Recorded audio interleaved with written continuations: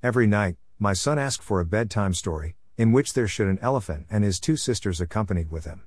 Usually I start with the elephant which pick up my son and his sisters to buy milk from Milk Producers Cooperative Society. On the way, they play together, sing, dance and so on. After buying the milk, they come back home. My wife will be ready with something for them to eat. After having it, they go to their bed to have a good sleep. This is how the story goes and gets concluded in the bed every night. Today, the bedtime story become Liv. I was supposed to be the elephant taking all the children out to buy milk.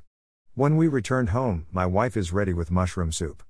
After having the soup and dinner, curry paniyaram, prepared using fermented batter in a special pan, all are ready to go for their bed. Experienced a kind of happiness.